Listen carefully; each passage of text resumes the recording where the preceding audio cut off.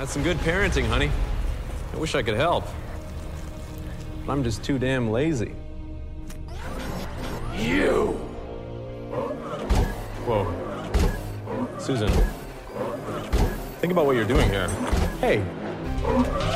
Just couldn't stay away from the TV, could you, Greg? Susan? I would still forgive you for this if you stopped right now. I'm ready. I'll go to therapy now if you want, if you still want to do that. If that's what you still want.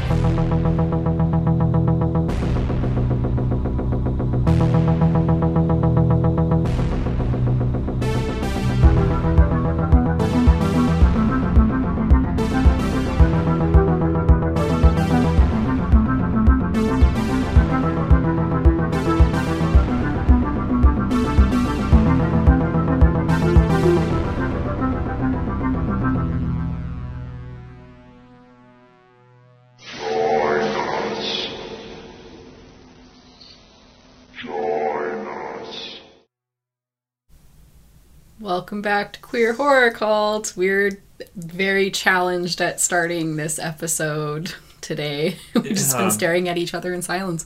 This is number 87, and we still don't know what the fuck we're doing, apparently. Yeah. That's fine. We don't have a set format, which we should, and we've been saying we should, but we don't. Yeah. Maybe one day.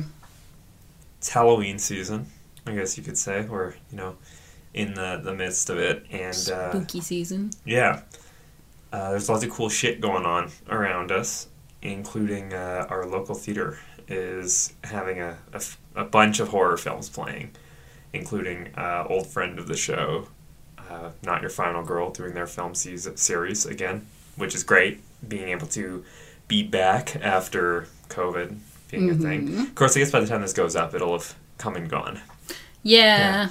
But they are playing some good movies, one of which we were planning on going and seeing it because it's like, cool, let's do that because it's playing. We can just watch it and then we'll have an episode.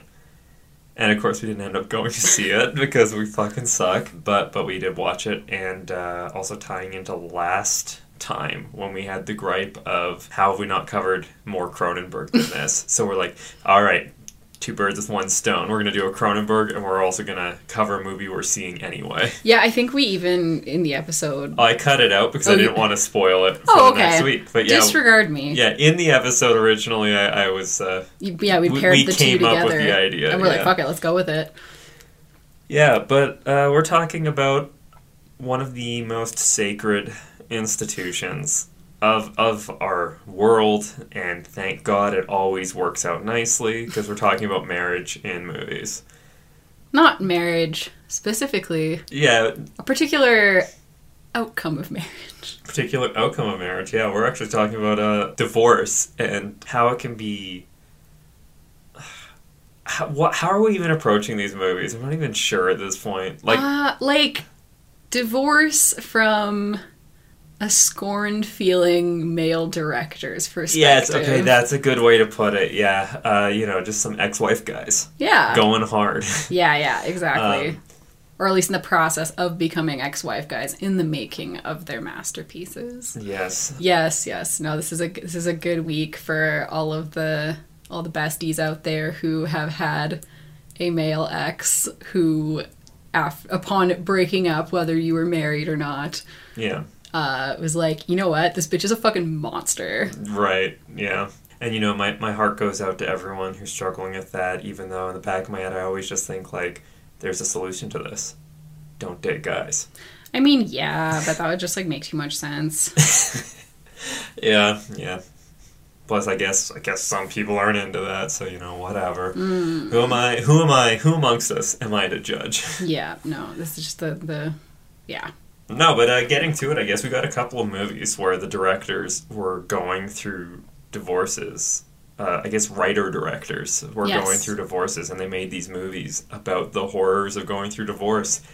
And when you look at it from that angle, it feels like this is just going to be such a trash week of, whiny crybabies being shitty, but it's these are, legit directors doing legit movies, so it's very odd. We'll give them the time of day. Yeah, we'll give them the time of day. Plus, like, yeah, divorce can be ugly on all sides, that's for sure. I'm being very facetious when I'm just, like, getting full misandrist with it, Like, yeah, it's often the case that shit sucks, but I'm not going to pretend that's the only way it can go. No, well, yeah, I just think of, we have a family friend who's a family lawyer, does a lot of divorces and stuff, and yeah, it's like seeing people at often their worst, and just being horrible for the sake of being horrible at that point, and... Yeah, because it can, of course, happen amicably, but I was just, earlier today, I was, thinking about how we'd be recording this episode, I just kept thinking about, in Carol, when they're going through the divorce and the custody stuff, and Carol is just like, this is ugly, and we're not ugly people, Harge. Yeah, Harge. And I was just like, yeah, that kind of hits, like... Yeah. As funny as it was, like, we're not ugly people. It's like, no, we're like rich and hot and whatever. But also, I get it. Yeah, plus I think it's pretty easy to, like, bag on. Like, I think these movies fall into the trap of bagging on the cruel, controlling woman who's like literal a witch. Monster. But it's also easy to bag the other way, too. Absolutely. Like, you see what happened with Brendan Fraser going through nasty divorce in his career and just how fucked up it was. And it's like, no one can hurt Brendan Fraser. Yeah, we have all signed up to protect him at all costs. Yes. So it's a sacred duty. It is. He's given us so much. He has. So, like, we have to. Yeah, we have to protect our himbo king. But yeah, so I guess go in the order we watch these, right? Let's do it. Which is also chronological order. Hey, yes, it is. To go off of last episode when we were forlorning the fact that we haven't covered enough Cronenberg, I think like the next time we hung out, which was within a couple days. It might have actually been the day we recorded, right after, for all I know. That might have been the case. Yeah, we just watched The Brood.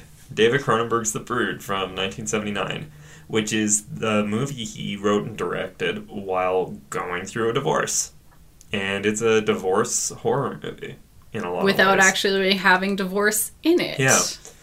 Yeah, it's more. I think both movies they're not specifically divorce, but that more fits into the background of where the people like what was happening in the lives of the people who made them. For sure. But essentially, it's about ugly breakups and like relationships or at the very going least, horrifying. not even necessarily breakups, but definitely like the decay of a once of loving bliss. matrimony.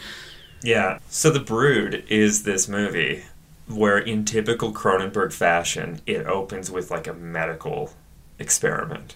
It's actually, now that I'm thinking about it, that was a huge thing for him in his early movies, like Shivers, which you haven't seen yet. That's one we'll have to cover. It's a lot of fun. It opens with these weird things like this doctor's medical experiment going awry, and then we find out afterwards what he was experimenting on. I believe Rabid would have been next, and it's the motorbike accident followed by medical experimentation to save Marilyn Chambers' skin. Yep. And then it's The Brood, in which we see these people on a platform in front of this audience going through this weird experimental psychotherapy. And then, like right after that was Scanners, which opens with a experimental like thing happening in front of a crowd once again, like a demonstration. So he had a way to start his movies, and The Brood fits right in with that. Absolutely. And right off the bat, this movie's already horrifying to me because it opens with this almost like, I don't want to say empty chair psychology. It fits that, except in the empty chair is actually the other psychologist doing some weird kink roleplay shit at the other people. Like, we see this guy talking to his dad? Or is it his mom at the start? I don't know if... I know it becomes the dad, at least. Yeah, but the psychologist, or the psychiatrist, doctor guy, is taking the role of these people that have inflicted traumas on the patient in their life. And he's sort of doing that, like, blank slate thing of, like, project them onto me and I will embody them. Actually, this will be a good one for you to chime in if you've heard of stuff that this Psychoplasmics. Yeah, Psychoplasmics. Can't say I have. I mean, like, maybe like actual riffs in psychology and stuff, because you're the one that actually did some of this stuff at school, specifically Psychoplasmics. Yes, I have a whole master's degree in Psychoplasmics. Yeah, but this is horrifying to me right off the bat, because it's just like the concept of, because it reveals during the therapy that there's a crowd of people watching. And they're not all medical professionals. Yeah, like, it's like I've heard from colleagues who have actually done who are registered psychologists who've done training and stuff, that for like EMDR training, specialized stuff, they would get a volunteer and have the person who is hosting the training demonstrate on the volunteer. But this is an audience of people who are like learning this technique, and so it makes, so yes, there are spectators, but it's also in like a learning context. Yeah, like that's totally different. Like I know learning hospitals exist, right? Right, but this seems very like spectator. Yeah, like the main character is there, and his connection is his wife is also treatment. a patient there. Yeah. But it's just some like, that'd be like going to a therapy appointment and then like some soccer mom dropping her bratty asshole kid off. It's just like, you know what, I'm going to sit on yours. I never met a person with like weird brain shit that you have, so right? I just want to watch. Yeah. But yeah, that's terrifying, the idea of it's like, yep, gotta really get into it in therapy in front of a bunch of randos. Yes. And as one does. And going off the attitude of the doctor in this, he wasn't like comping the guy or giving him a discount for letting people watch. Oh no, he was like, I'm doing you a favor. Yeah, this is going to be cathartic for you. If anything, you should be paying me extra for doing this. Yeah, but it goes into Cronenberg territory pretty damn fast, even in this first scene, because, it's ostensibly talk therapy that we're watching, but it gets so emotionally intense for the dude that he rips his shirt off and he has, like, weird lesions. Yeah. Everywhere. Like, I don't even know what the fuck's growing on him, but he has all this weird shit growing on his body. Yeah, and it looks like a bunch of, like he's been attacked, I thought. Yeah, it almost looks like bites and stuff like that. Lacerations. Yeah, but it's like his trauma is manifesting physically on his body. And that seems to be what Psychoplasmics is. This again sounds like Cronenberg, but making the trauma flesh. Almost. Yeah. But the question is, to what fucking end? Right. Like, is it just like, haha, I manifested it in the real world? It's like, okay, to excise it, to... Yeah. Because it's an interesting premise, very sci-fi, an interesting premise, but the problem is it doesn't seem to take the tact of, you no longer deal with this psychologically because it is physical. It just feels like, now you got both. Totally, yeah, because I mean, like, because trauma and other psychological issues can absolutely have physical implications. Somatic kind of thing. Yeah, exactly. And not to say, like, oh, it's all in your head, but it's like, no, your brain and your central nervous system and your peripheral nerve, like, it's all connected. So, I mean, everything you experience is in your brain. Pain is in your, like, everything, because it's neuron that's impulses. How it works. That's how it works. So it's not to say that we're like, oh, it's just all in your head. It's like, no, I mean, it is, because it's all in your brain, but it is a genuine. But that's important. Yes, but yeah. So there are very much like body-based and somatic therapies you can do. There's like somatic experiencing. Some EMDR is very body-based. Some accelerated resolution therapies can be very body-based. I've heard of other ones too. But yeah, they don't make your like soul wounds appear on your flesh as scars. They process out sensations and help just kind of like bring you back to a baseline equilibrium. Right. So it's like I can see like, so yeah, when you were talking about like, oh, you can point to like real things, I guess this is an example of like, yeah, the body can be definitely used, and the somatic and psychosomatic kind of symptoms can be brought down or processed out or worked with. But yeah, it's like, okay, we can see it now on the body. But yeah, now what? Like, is it supposed to just like, oh, it showed up as a bruise and now it will heal because bruises heal? It's like, that's not really what seems to be happening. Yeah. But that's just the opening of the movie. Like, it's doing a lot of work right off the bat. And after that, we get into the plot with the characters, where... So what we've got is Frank is just, like... I think that's why he's here. He's trying to just see how this shit works, because Nola is there doing all this therapy, and he wants to sort of figure out if it's working, because it sounds like at the start of this movie, she's already been at it for a while, and she's sort of isolated from him. Like, he's unable to go see her. That's part of treatment, but the daughter can see her. Yeah, the daughter can go see her, but he can't. Yes.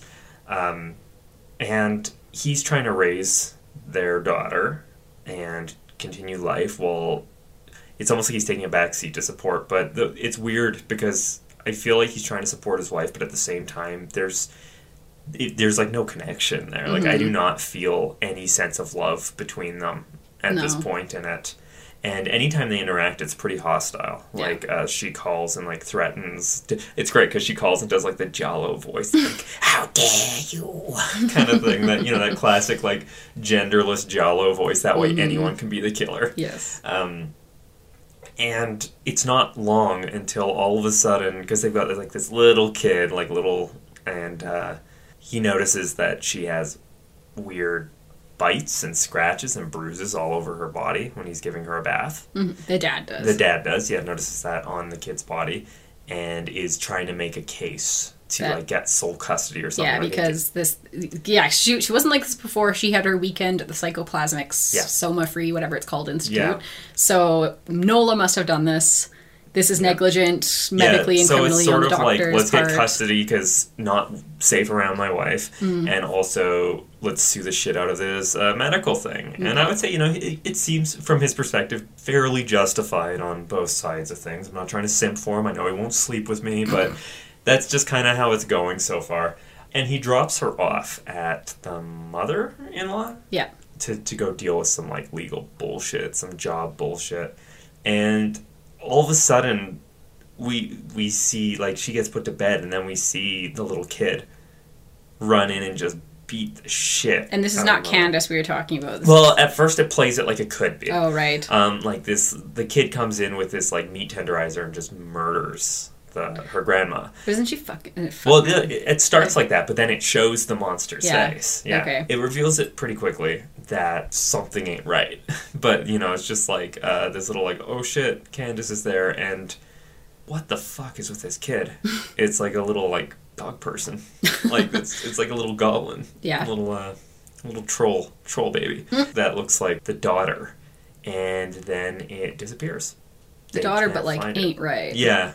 Yeah, and so they find the dead mother, and the daughter was just, like, sleeping through it, despite the fact that it was a violent attack. It wouldn't have been silent. And the movie kind of follows this trend of then trying to figure out what the fuck is going on as more of these attacks happen. In the background, the sort of B-plot is Frank is getting cozy with Candace's teacher. Like, this weird little thing is sort of starting between them. So there's these murders by these weird children things that are attacking everything. And the mother is starting to call. Like, she keeps calling this is Nola, the house. not Nola. the dead mother. Yes, sorry. Nola calls the house, and at one point she catches the teacher who is babysitting on the phone because Frank's off doing some shit. With Nola's dad at that point, I think. Yeah, going over to make sure he doesn't, like, kill himself. Yeah. Because he's just, like, so he's, like, drunk distraught over the murder of his wife. No, they're exes at that point because he comes in from, like, Nova Scotia or some shit.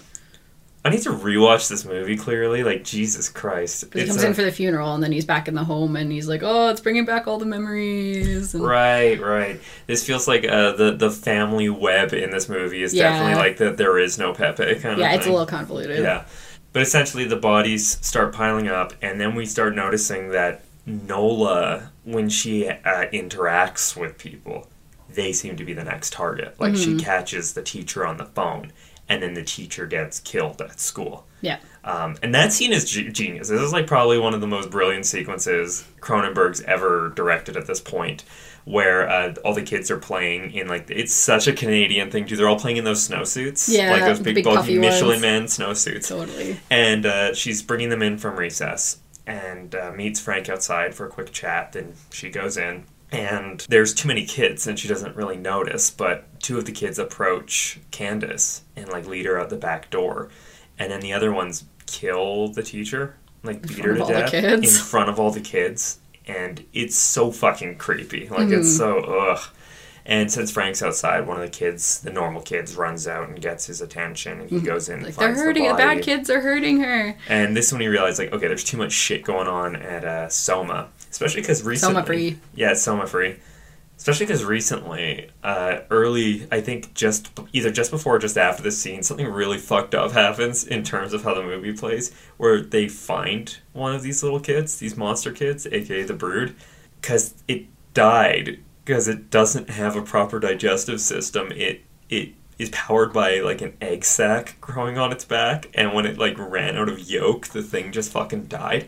And they're doing an autopsy on it, and the husband, Frank, is, like, brought in, and all these people, and they're staring at it, and they're, like, the doctor's matter of fact is like, oh yeah, this little fella doesn't have any teeth, has, like, a turtle beak, and it can't really eat, doesn't have a butthole or whatever, because it's got an egg sac, and it's just... there's, like, no umbilical cord. There's no belly button, so it wasn't born, and they say but it, kind like... of human, They but, like, say not. it's so chill, though. It ain't exactly human, but it ain't exactly not human. Oh my god. Yeah, you showed me that meme for the first time today. But yeah, so, like, they're real chill about this weird mutant thing. That, like, Fox Mulder would be losing his fucking Fox mind Mulder would over. have nut so hard in that autopsy suite. Would have broke in just to do so. And meanwhile, in Canada, they're just like, oh, well, I don't know. Toronto's weird. But anyway, so he ends up going, the Frank ends up going to Somafree to confront both Nola and the doctor. And to try and find the Candy. Try and find Candace, because he assumes that's where she's going. But okay, so anyway, that's kind of the plot shape up to this, and we'll get into the big climax because it's important to things. But it's interesting to think of this movie in terms of where Cronenberg might have been coming from, because he was going through a divorce, and a lot of it was a custody battle. And so that's what this movie is. It's this custody over their child. That is like almost the genesis of the horror in this movie, but in a very Cronenberg way. Of course. And it's pretty fucking wild to just be like, man, my wife fucking sucks so much that I'm gonna make some weird horror movie where she's just like psychically trying to kill everything in the daughter's life so that way the daughter relies on her and her alone. While not actually being in a position to provide anything. Yeah, it's... Because yes, like, Nola is completely unhinged, out of touch with reality in anything. And she's, like, in isolation in a psychiatric facility right now, so, like... More like a psychiatric chateau. That's like, true. That place is it does have fire, that very, you know? Like, it does have that kind of vibe of very much like private pay. If I didn't have to deal with that Dr. Hal dipshit, it's like, yeah, I could chill here for a bit. Yeah, it's pretty swank. Yeah. But Cronenberg really kind of, I think, throws it all out there in the final sequence of this movie that really kind of shows exactly maybe where he was at in terms of the portrayal of the ex-wife, or soon-to-be ex-wife in this case, because Frank tracks Candace to Somafree, and there's this weird little work shed in the back. He finds out about it because the patients are just like, oh yeah, he shut everything down. The doctor sent us all away, and Nola's his favorite. Yeah, and Nola's he's only his working favorite. with her now. Yeah, keeps her in the work shed with all those kids. Those fucked up kids she looks like, after. Wait, what? And it's just like basically the doctor. Like, I'm wondering who the doctor would have been in real life to Cronenberg. Like, I'm wondering, is this based on a dude who is interfering kind of thing? Because like he's just like, yes, not only are you such a good mother to Candace, and it's vital for you to get what you need, that you have full access to your daughter, who gives a damn what it does to her, but you can just have like a pile of kids and like essentially have a brood. She's a brood mother. Born of your anger. Yeah, that was such a great concept though. Yes. When they go into the shed, and essentially what we find is the mother is there doing this weird empty chair therapy with the doctor, who again crosses so many lines, where in his roleplay he's just like, I'm gonna kiss you on the mouth for a while and that's good for your therapy. And it's just like, there's another word for that, my guy. Yes. But psychoplasmics, like making people's trauma real.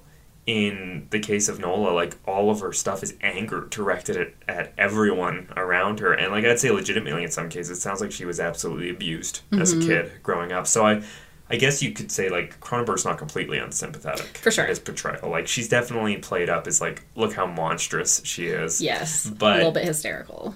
But it's not done in a way where it's as if she doesn't have a reason to be this way. It's weirdly paternalistic.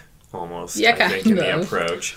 But basically, yeah, her rage is the form of Candace and these little, like, mutant babies that she keeps birthing, and they, like, grow up into little turtle-faced monsters. And that is an interesting comment on, did he feel that, like, his wife, like, this is pure conjecture on my part. I don't know the details of the marriage, nor is it any of my business, but it's interesting that the mother's rage takes the form of the daughter, and the whole movie is about the father trying to protect his daughter from the mother. that, that's kind of shots fired on the whole, like I almost feel like I could just see custody court at the end. At the end of the movie credits roll, Cronenberg hits pause on the movie, and it's just like, and this is my case, Your Honor. What motherly instinct. Yeah. So monstrous. But it's such a cool set piece at the end with the way the rage manifests on the body, because we see, oh god, that fucking reveal where she's just like, look at me, and lifts her shirt up, and she has this egg sac growing on her abdomen, and she like rips it open. There's a fetus in there, pulls it out and just starts licking it a bunch. Yeah, it's kind of like a good mama mammal. Yeah, kind of when this movie got in some hot water when it came out in terms of censorship in this country. Cronenberg has famously talked about how brutal Canada was for censorship at the time. No doubt. Because it literally was, like, unlike a lot of places where it's like they either refuse it with cuts or they're just like, you have to do this for this rating. In Canada at the time, they would take your movie, I think I've talked about this before, but they'd take your movie, they would cut out what's not allowed to be shown and destroy it. Right. Destroy the footage. They'd give it back to you chopped up. So if you only had one copy, it's like, that shit's lost forever. And that's really fucked up. That's fucking sucks, That's like insanely fucked up. But yeah, and the end of the movie is great because all the little turtle dudes eat the doctor, which is, a long time coming. Pretty tense sequence. Yeah. What did you make of the ending of this movie? Or even just the way therapy and Nola plays into this dynamic of their relationship. Like, it's like a custody battle in, like, the monster movie action thriller climax. Yeah, because I'm trying to remember if I ever got a sense that, like, Nola was, like, trying to protect Candace in, like, her own kind of twisted way where it's like you can see the logic that, but I don't think it was. She's very much, it's that kind of paternalistic, like, oh, she's just selfish. Yeah, she's definitely not portrayed as having, like, Candace's best interests in her mind. It's almost just like, I'm her mother, so she belongs with me. Yeah. Full stop. So I guess maybe that's a comment on, you see this for good and for bad, usually in that very red-pilled kind of way, talking about, it's like, the courts always side with the mother. And which isn't true if you actually look at statistics, but like I said, there's a huge asterisk there, and it's like, if this is what it's up against, it's like, okay, this is an interesting comment on that, but this is also, like, so far-fetched into the fantastic by design. Exactly. I find this is a tough one to talk about in terms of, like, I feel like we should have recorded on it immediately after watching it, because it's just, like, in Cronenberg fashion, it's a very heady movie, and there's a lot going on. Yeah. Like, I guess it's interesting that Nola is the sort of, like, pinnacle of psychoplasmics, because you have the other guys who want to sue the doctor because they have, like, cancer now.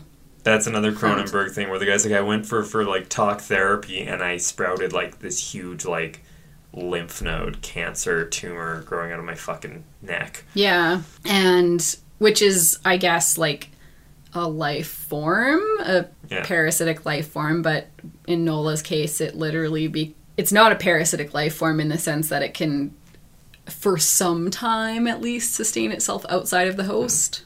And so it's not just like we brought something out, but we, like, created something. Right. I like the wording you use there of, like, a parasitic life form, because perhaps that's slang to consider is, how does trauma exist as a parasitic life form? Yeah, and the anger that can come with it. Yeah. Do you have any thoughts on that? Yeah, I guess the tricky thing with trauma is you can get very, like, stuck with it, and it can become a very internalized part of your identity and your sense of self. Okay.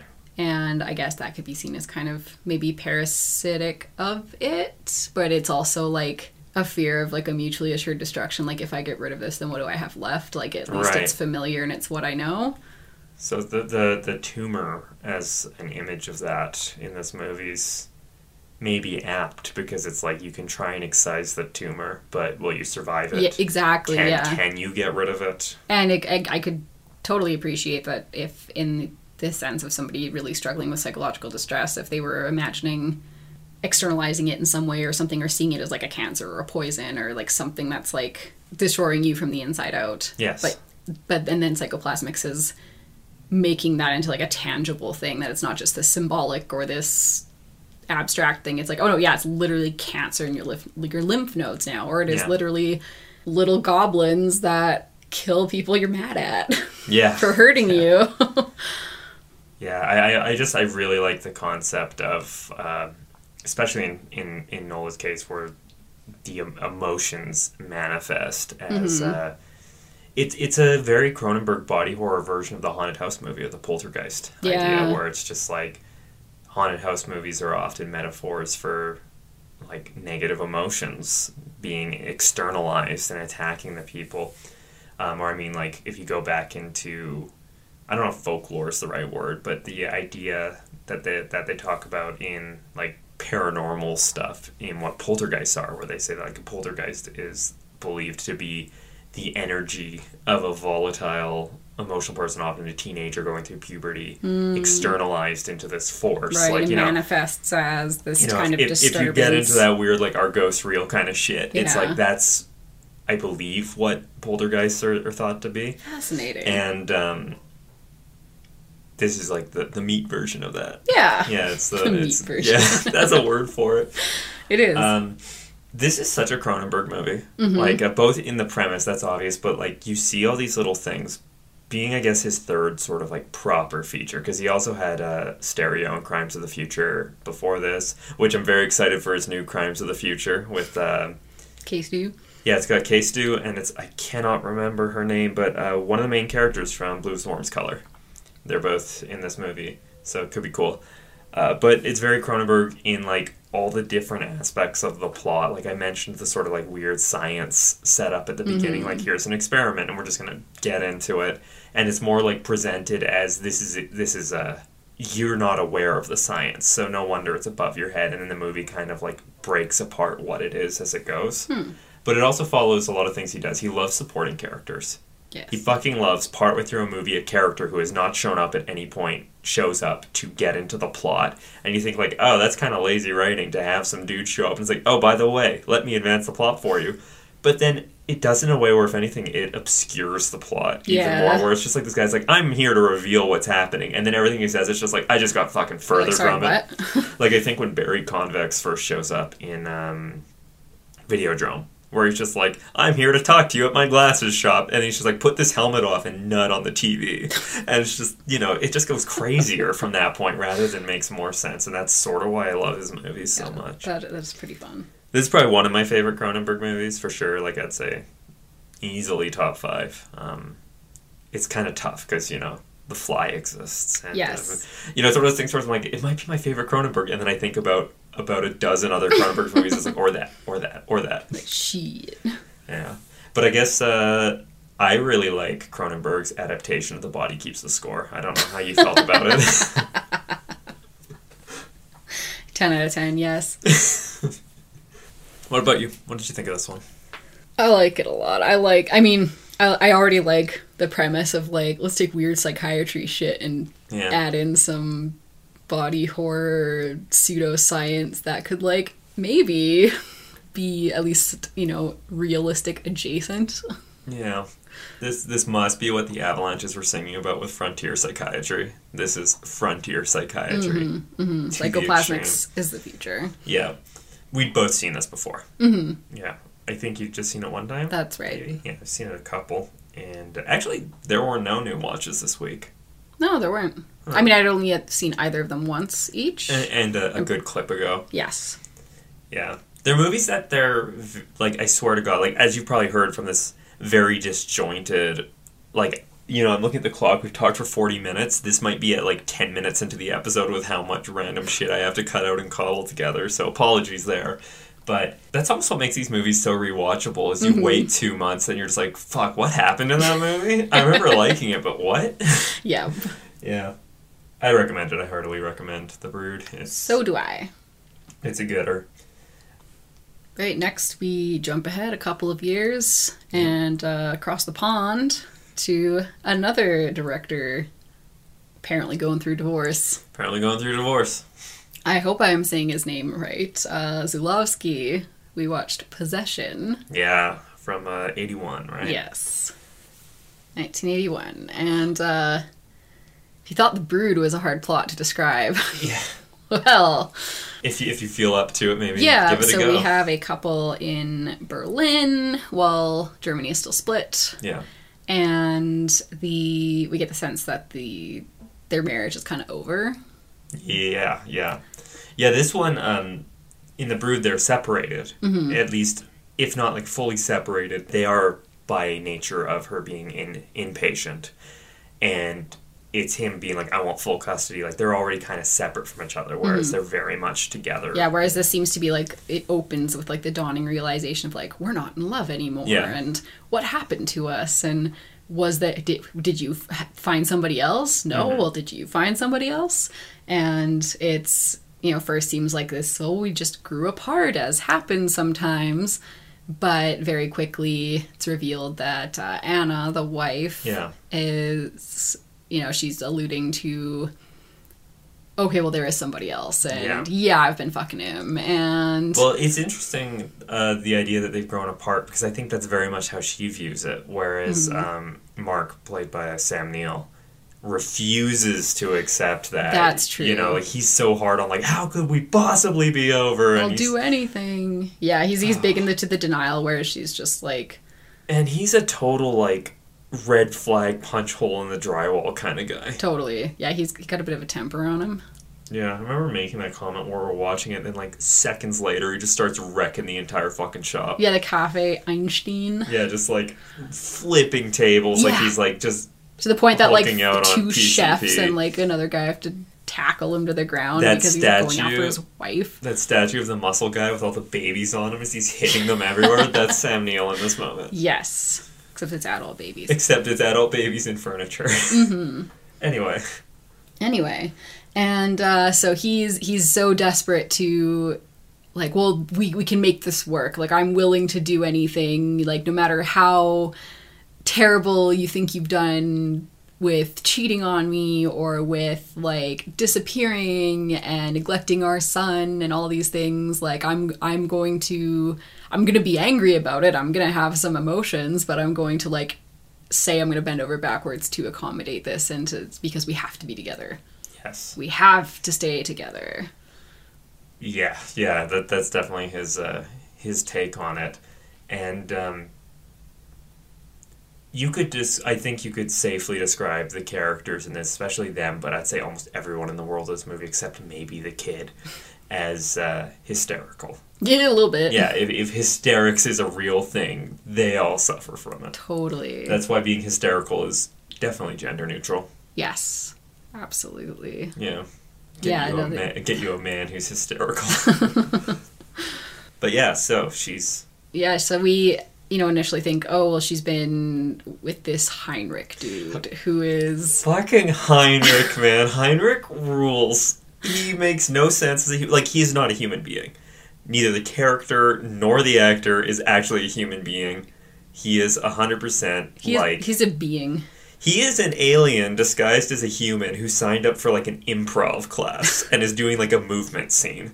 That's how he plays in this fucking movie. He's amazing, and he's like a little bit homoerotic, and I love that. He's very European. He's very European, yes. Yeah. So okay, they've been boinking or whatever, but I'm sorry, that's a verb I haven't heard in a long time. And but well, Anna's not with me, so No. Where is she? Where has she gone? And she's incoherent, and she has very, like, hysterical moments of, like, just doing weird shit. Like, I'm gonna pull the food out of the cupboards and scream and cry.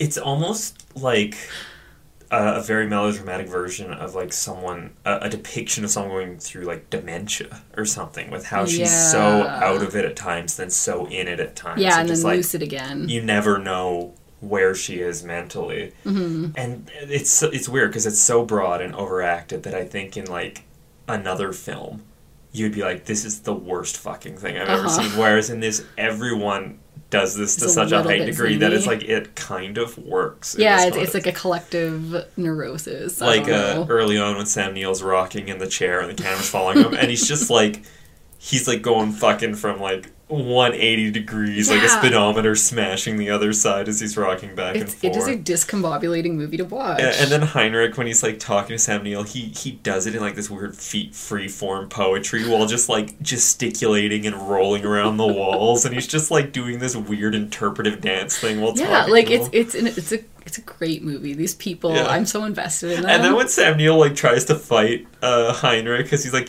how dare you, and goes to punch him, Heinrich just busts out some karate. yeah, He's just like, yes, I'm a trained assassin. of course. And then is very gently like, okay, I will lift you up I now will lift from you your up pool of after blood beating you. and deposit you outside my door. Yeah. Yeah, Heinrich so- lives with his mom, who's just Yes. like, I'll make you guys dinner after you're done fucked. It's great. Yeah, it's a world of characters. We're not even living in it. We're observing it. Yeah.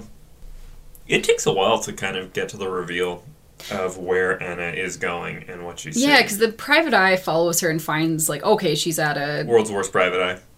I mean, I guess he finds her, Yeah. but he also follows 3 feet behind her on an empty platform. She doesn't notice. Yeah. But she's holed up in Kreuzberg.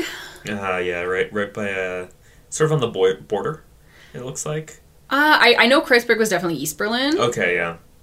East Berlin is Beast Berlin. East Berlin. East Berlin Former East fucking Berlin is like the rules. coolest fucking Yeah, part like, of Berlin. My favorite neighborhoods whenever I was the 2 times I was there Yeah. were Well, yeah, East Kreuzberg Berlin. and Friedrichshain. Yeah, maybe that's very hipster of me, but Absolutely. Anyway, she's in East Berlin. She's in this mysterious, pretty apartment. And there's a monster in there. yeah, there's a. She's cooking and cleaning for a monster. I love how out of the blue Yeah. this happens too. Like if you know anything about possession going into it, this is probably what you are aware of. Mm-hmm. Like it's so maybe it's not quite as surprising now, but in the context of the movie, it's just like a total what the fuck. Yeah, you're just like, moment. wait, what? Yeah. If you're not expecting it, yeah, you're like, okay, so this is like a messy divorce Yeah, kind of because the situation. movie doesn't hint or reveal that it's literally an inhuman creature Yeah. that she's fucking. Yeah, until you see it and you're like, what the fuck? What in the Silent Hill is like... This is. I would not be surprised if this was like influence on some Silent Hill shit. Probably, like, 'cause yeah. It's like this big meat Yeah. root. It looks like the like one of those like fucked up carrots that grows like 6 carrots kind of thing, but Totally, it's but made. made of But it's a meat. sausage, and it just like Yeah. flails around, Totally, made of like meat and tendons and stuff. and it just has like the dreamiest green eyes. I got lost in Oh, those yes. eyes, and like very kissable lips. Yeah, and starts eating people. Doesn't even eat people. Like they walk in, they're like, "What the." Like, she's chopping them up and feeding it to That's Mr. Boy. I assume she's feeding it to them. Yeah. But I mean, like, the people are just, what the fuck, and They just... she just, like, fucking kills the dude with a broken bottle. Yeah, as they're like going insane from witnessing eldritch horrors. Yeah, Eldritch Horror, that's another good way to describe it. Because, yeah, the private detective comes in. Okay, he is so bad at his job, because, like, he shows up, and, like, she sees him on the stairs, and then he pretends like he's jogging up the stairs and out of breath, and then, like, he does the stupid, like, kid thing where you're trying to, like, scare your sibling, where he just goes up half a flight, and then it's just standing at the spot going thump, thump, thump, thump, thump, while looking down like, she thinks I'm running upstairs, even though it's just on the spot, thump, thump, thump, thump, thump. And then he goes down, and, like, she just saw him, and he's just like, hi, I work for the utility company, I gotta come in and look at the place. Yeah, gotta inspect the windows. Yeah, and he's just, like, walking around the place, and he says, oh, I'm sorry, I have to do this Yeah, legally. obligated to. And I mean, I guess it works because she's so out to lunch, too, Yeah. that, like... Yeah, she's like, whoa, I've got something to hide. Like, it's like tense while being ridiculously dramatic, too. Yeah, but then he opens the door, and the room is just covered in blood and slime, and, like... Yeah, it's this, like... It's the bowels of hell. Yeah, It's yeah. some Hellraiser Event You're just Horizon like, ass shit. oh, hey, what up? Yeah, and that's the one point where I think the characters that are acting, like, so melodramatic and unhinged throughout the movie, that's, like, whenever they're faced with this, that's the moment where there's any sort of realism, because they're just like, oh, what the fuck am I looking at? Like, it's almost like they're in a performance, and then someone improv this giant, like, dig pile on the bed, and they they're just like, snap oh, out of it. I wasn't expecting that. Yeah, I don't know how to ooh. yes-and this. Oh, wow. Yeah. Yeah. What do we do with this? Yeah. Anyway, Yeah, and so it's interesting because at this point, Mark, he hasn't gone and seen it himself. He knows the address that she's at. Yes. Like the private eye relayed it to him, and so he's aware of it, and he hasn't actually been to see it in the flesh, but he keeps sending people there. He sends Heinrich there. He yeah, because doesn't he call in at one point, try to send the mom there? Oh, well, I think he's talking to the mom. She's like, "Oh, Heinrich's not here." Oh, he's like, "Oh, well, tell her that Anna's at wherever." Right. That's how he sends. Yeah, Sebastian Strasse, I think. Yeah, and then he gets fucking shot. Yeah, and so it's he keeps sending people there as if luring them in, but without fully seemingly knowingly realizing what he's luring them into, but at the same time he has this sinister kind of sneakiness about him. It's he's cuck honeypotting them. It's weird. Yeah, he's like I'm in on it, but or at least I'm faking I'm in on it. I'm acting like I'm in on it, but I don't actually know what the hell's going on until I don't know what "in" means. Yeah, I just know that I'm 100% committed to being a wife guy. He's so committed to being a wife guy, yeah. And their relationship is such a yo-yo kind of thing. They never have a healthy thing going at all. At least not that we see. They might have before the movie started. I mean, yes, in the frame of the movie. Yes, there's nothing healthy but about that. They go hard. There's a time where they're arguing, and then she just tries to cut her own head off with a turkey carver. Yeah. Just goes to cut her own throat with a turkey carver, and he gets it away from her, and then just starts slicing up his own arm. After patching up her neck. Yeah, and it's just bro. There's a time where she hits him, and then he slaps her it's. They don't quite play it up as this dramatic, but it made me think of bitch slap compilations from soap operas, and she just keeps going slap, one cheek, other cheek, one cheek. I didn't know that was a thing. Oh yeah, that's so these dramatic ass bitch slaps, and usually it's just one slap, but this was again and again and again and again, and you get this sense that it's he's because as much as he's no, we have to be committed. You have these moments where the rage comes out, or where he's unhinged. And then he reverts back to but we have to be together because this is the only reality that's acceptable. Mm-hmm. But every once in a while it slips. Yeah. But he goes to meet Heinrich after Heinrich goes to see the monster, doesn't he? And it's almost they're played buddy, where it's almost just I was trying to cuck you, Mark, but then I got cucked by the tentacle boy, and now we're being double cucked, and then he's just I'm gonna cuck myself and you by drowning you in the toilet kind of thing. That part is so fun. Well, I think because Heinrich is saying Hannah, she's killing people, we have to report her, and so being the white knight wife guy that he is, Mark is well, then you have to go. This guy has to go. They can't find out Hannah's secret. Just smashes his head with a toilet tank. Sticks his head in the toilet. Into a toilet that he clogged with a shoe. Yeah, and then, drowns him and pours heroin all over his body. It's just they'll think he OD'd. And it's you bashed his fucking brain in. Your shoe is in there. And I think he found a random shoe. Oh, okay, well, there is a shoe in there. You smashed him in the head, and there's just loose heroin. And did he barf all over it too first? Or he's oh, I'm so sick, because he was tickling his uvula with the feather he found. Yeah, just very sanitary things to do. Yeah, and then he flushes the toilet so it overflows and then climbs over the stall, just bro. Bye. And then goes to clean up his wifey's mess. Oh, and he goes on a tear at this point, doesn't he? He blows up the apartment. Because he goes up first and sees the wife.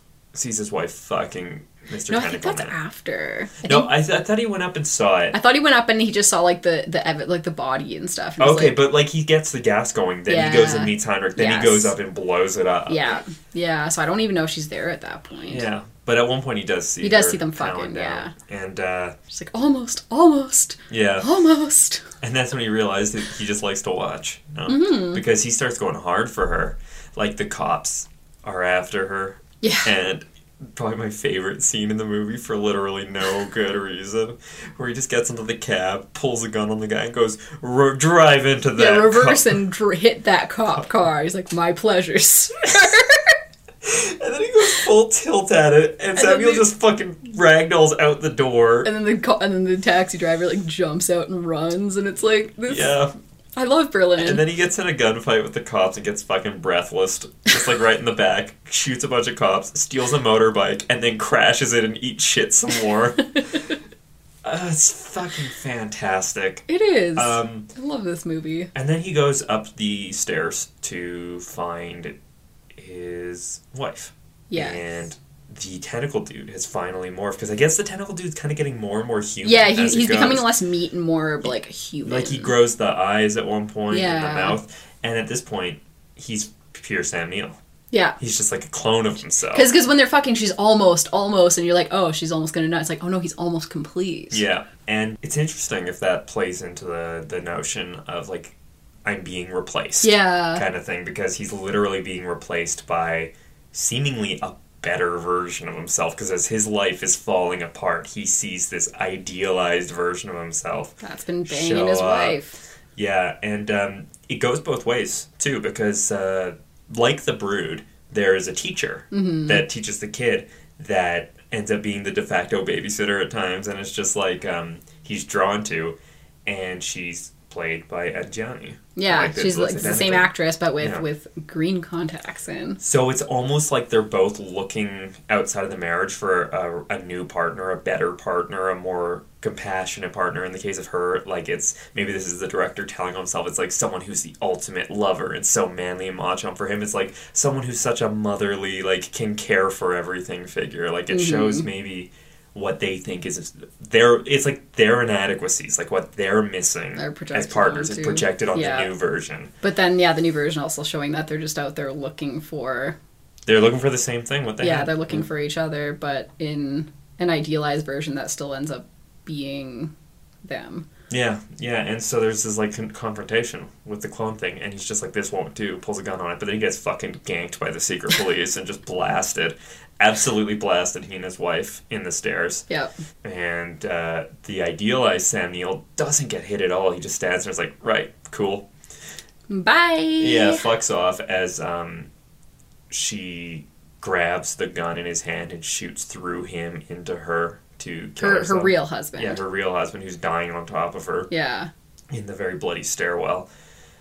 Shoots through, and then, like, even though it's like, that would be such a powerful shot to end on, for sure, he just gets up and head dives right over the thing. He's just like, well... The new guy does, not the dead Sam Neill, the new Sam Neill. Yeah, the new Sam Neill just, like, fucks off over the railing and, like, eats shit. He's like, I've outgrown both of you. Yeah. But then he goes home, and there's the kid. He doesn't... Yeah, remember Sam Neill's on the frosted door? That's not his home, though. I thought that was the teacher's home. Right, sorry, yeah, he goes for the kid. Is what I mean, Yeah. And so like, Bob, the kid, is like, don't answer the door. Yeah. And the teacher's like, oh, no, it's fine. It's like, visitor, it's fine. And don't answer the door. Don't answer. Yeah, Like, right, because their home is absolutely fucked. Yeah, it's the Yeah. teacher's home, but... Yeah, because the teacher's home is like, so nice. But it's interesting how the main characters both fucking die unable to reconcile, and then their replacements. their replacements form into this idealized artificial version of what they were, but the kid sees through what it is. Before even seeing what it is. Like, Yeah. no. And then goes like drowns himself in the bathtub. Like you said, it's the most interesting tantrum. That ending is the best thing ever, because the kid just like runs and then just like face flops into the bathtub and floats. And then it's just, that's it. And then like the bombs start dropping. What an insane movie. I fucking love this obsessed. The more I talk about it, the more I love this movie. Right? Yeah, no, I had posted something about it in Yeah. my like on my personal Instagram account story, and I had Yeah. someone message me like, oh man, what movie is this? And do you recommend it? And I was just Yes. like, Possession, and yes. Because I like it had been a few years since I'd seen it, so I remembered some like, you know, key moments, but I Yeah. didn't really remember the whole storyline. And so I remember saying like, oh yeah, I would recommend this movie. But then rewatching it, we're both like, oh my god, this movie's like insane, and I completely Yeah. forgot, and I recommend it even more now, but for different reasons. Because I remembered almost every major beat, Mm-hmm. and I remembered lots of the stuff that happened in the middle, but it was just like this jumbled mess of what the fuck in my head. Like, it didn't... I remembered like remotely- a lot of like some, you know, big visual like set pieces and stuff, but I didn't Yeah. necessarily remember this like significance Yeah, of them. like I remembered the fights they would constantly have in the apartment, including the turkey carver. Yeah, I didn't remember that. I remembered like a lot of that stuff. Yet I completely forgot Heinrich was a thing. I completely forgot they had a fucking kid. Yeah. You know, and so Yeah, like, because we were going there's, into this one being like, oh, should we have like a divorced dad kind of pun or something? You're like, I can't remember if he's a dad or not. It's like, oh, no, yeah, he's definitely a dad. Yeah. And I goofed slightly. I mentioned that if there's anything you know about this movie, it's probably the weird tentacle squid man on the bed. But it's like, no, if there's anything you know about this movie, it's the infamous the scene. exorcism scene, or plays like an exorcism possession scene. Yeah, the scene that's in the subway. Yeah, you want to... Oh, yeah, where... So this station still exists in Berlin. You can go there. We went there. We went there. Yeah, we went you can there. go there. Yeah. And, yeah, she's like, Anna is, like, carrying groceries and walking through this tunnel and has, like, this episode Yeah. of where, like, she appears to be in pain and she's flailing around. It's as if she's, like, possessed And, like, spiritually Yeah, or like something. the episode just even starts when she's, like, walking...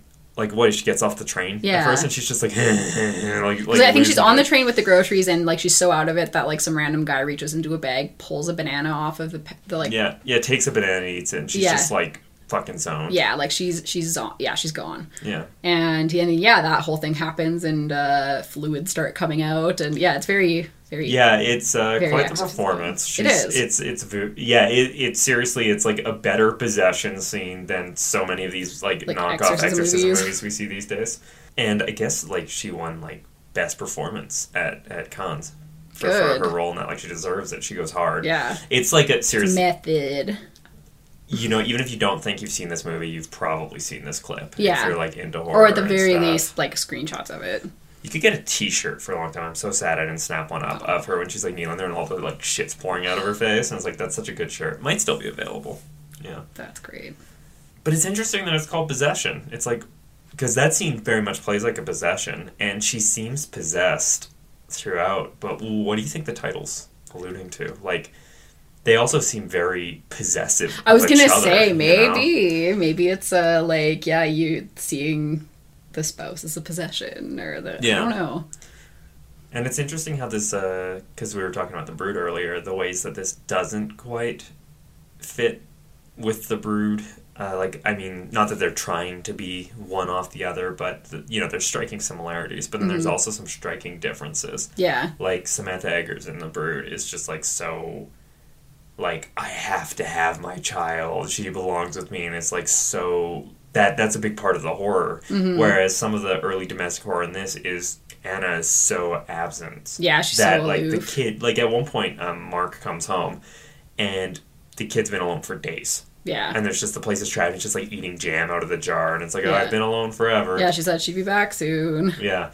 And I just love the way it's played up, where Mark is just like, oh, how could she do this? It's like, well, where the fuck were you, bro? You were Yeah. just like in a motel crying. Yeah, having like a bender or something. Meanwhile, yeah, when they're first discussing the terms of them splitting up, he's like, well, I'm not even going to be in Bob's life because, I fucked him up enough already. I don't need having me there absentee and like the inconsistency, that's not going to help any. Yeah. So it's like, yeah, but it seems like there are moments of tenderness and stuff where you can tell they love him, but then there's also moments of like, this like, well, I don't want him. Yeah. I don't You think take him. Other than that scene, like that part where it's like, I'm not going to be in his life, but then when shortly after, he's just only in his life. Yeah, he's like, well, I'm all he has now. Yeah, like as unhinged as he acts and stuff like that, he's very doting Yes. on the kid. Absolutely. Like it's almost like he sees how Anna has deserted him and he's stepped up to the plate. Like it's like, I have to fill the Yeah, parental credit role. where credit is due. I think that's kind of the thing. He's bought into the domestic bliss. Yeah, narrative, happy and he's just family. like trying to make it. He's trying to make it happen. Just piece it together as much as possible. Like, the signs are there that he should just stay the fuck away from Anna. Like, it's like let her fuck Squid Man. Yeah, she's a fucking Squid Man for free calamari, I guess, and he should just like stay away if he knows what's remotely good for him. And it's like, no, I have to have this. I have built this up in my head, and if I don't have it, I have failed as a man. Yeah, and that's another thing that I think different from The Brood is that, yeah, like you said, like everyone's kind of hysterical, whereas in The Brood, Frank is like... He's very, like, rational. Yeah, he's rational. He's the normal one that we, watch and we identify with as the protagonist of like as the events are unfolding and he's learning and we're learning, and there's definitely unequal distribution of insanity in that movie. Yeah, and the Brood, the Force is to try and, like, we can't be together anymore, and it's the wife is the one trying to, like, you know, like, she's the one that jealously lashes out at the teacher. It's like, how dare you, you're breaking apart my family. Yes. Whereas Frank's motive is to keep them apart. It's like, this has to end, we can't be together. Whereas Mark in Possession is doing the opposite. It's like, we have to at any cost. Maybe that's a comment where it's like, you know, when things are too broken, you just need to walk away. Yeah. Because, you know, like, Frank survives in the Brood. Right. Mark doesn't survive in Possession. Yeah. So, you know, maybe, like, the trauma of not being able to get over it is sort of part of their downfalls. Like, it's like, if you can't move on, you're fucked. You're just stuck in it, and you're gonna keep doing the same thing over and over and over until it destroys you. Yeah.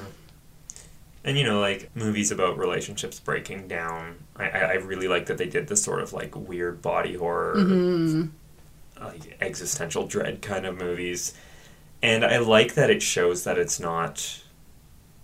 You know, the Hollywood narrative would be, like, people on the skids unite over this tragic thing happening. Yeah. And it's the opposite here. The movies aren't even driving towards that. They're showing how it's like, if we don't separate and we don't reconcile the fact that we're separate, that'll be our downfall. Where, like, you know, the narrative is just like, and we're happily back together again. Or I guess in Possession, it shows that how artificial that is, because, you know, they try to get together, like, the actual Anna and Mark, and they fucking die. Yeah. Whereas we then have these idealized versions of themselves get together, and the kid fucking drowns himself. And they get bombed. I keep laughing at that, but it's so funny how it plays. Is it? Because you're just like, what is going on? It's so funny. I really like Possession, and the more I'm talking about it, the more I'm liking it. Me too. Really would have liked to see it at the theater. Didn't work out. Yeah.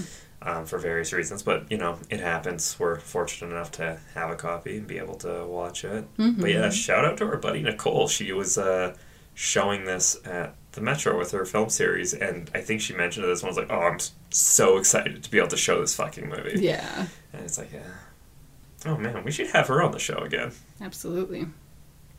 You know, if we didn't, like, scare her away. Yeah. What a good movie.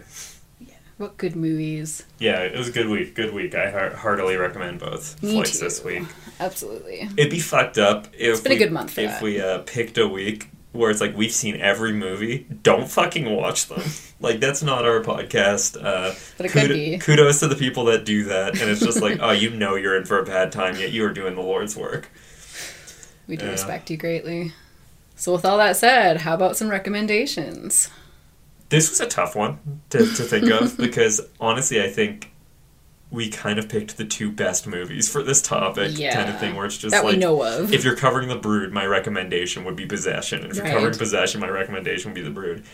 So I'm doing something that's kind of doing a different tact, where it's I'm going to recommend Takeshi Miike's Visitor Q from 2001, if you can somehow still find a copy of this fucking movie. It is the most debased movie ever. Like, everyone talks about Ichi the Killer being his hardest movie. It's like, no, you haven't watched Visitor Q. Like, you've seen Audition, right? Yeah.